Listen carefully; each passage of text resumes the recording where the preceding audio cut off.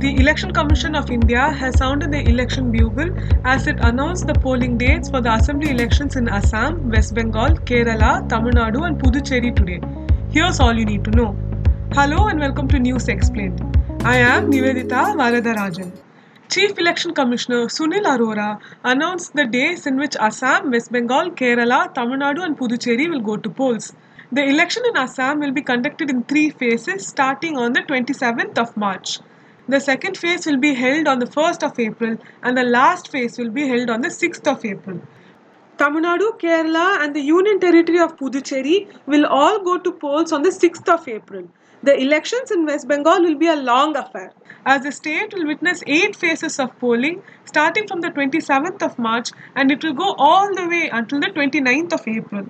Voting will take place for the 126 Legislative Assembly seats in Assam, 234 seats in Tamil Nadu, 294 seats in West Bengal, 140 seats in Kerala and 30 seats in Puducherry. In all, 824 assembly seats will go to polls in this cycle. As many as 18.68 crore voters will be eligible to cast their votes at 2.7 lakh polling stations in the states and union territory. The votes will be counted on the 2nd of May. Even under normal circumstances, the polling process is an elaborate one, and the COVID pandemic has made the EC more cautious.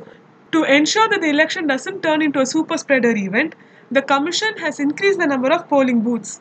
Chief Election Commissioner Arora announced that everyone who's on election duty will be vaccinated against COVID-19 before polling day. He said that the EC will set up a process for candidates to file their nominations online if they choose to do so. He also placed a restriction on the number of people who can attend roadshows and go door-to-door campaigning.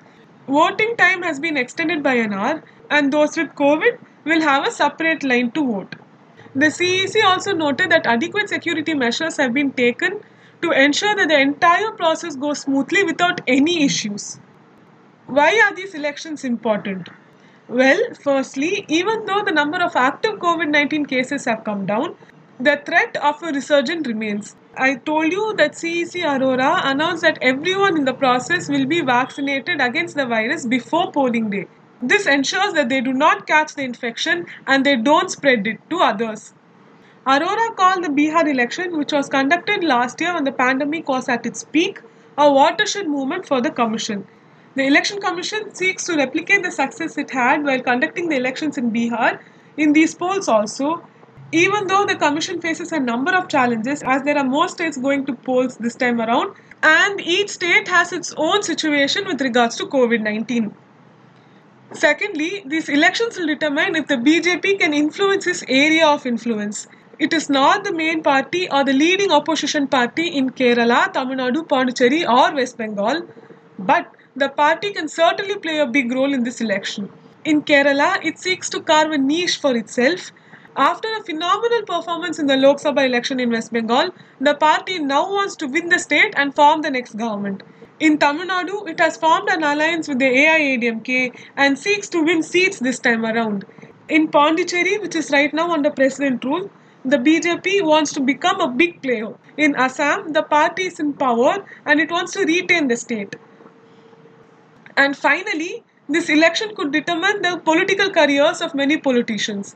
Take Tamil Nadu for example. The DMK has not been in power for a very long time and if they lose this election, it could be a big blow for Stalin.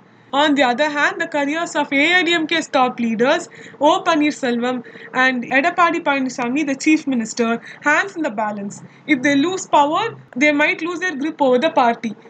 If the left party loses power in Kerala and is reduced to a minor third place in West Bengal, then their entire existence will be in question.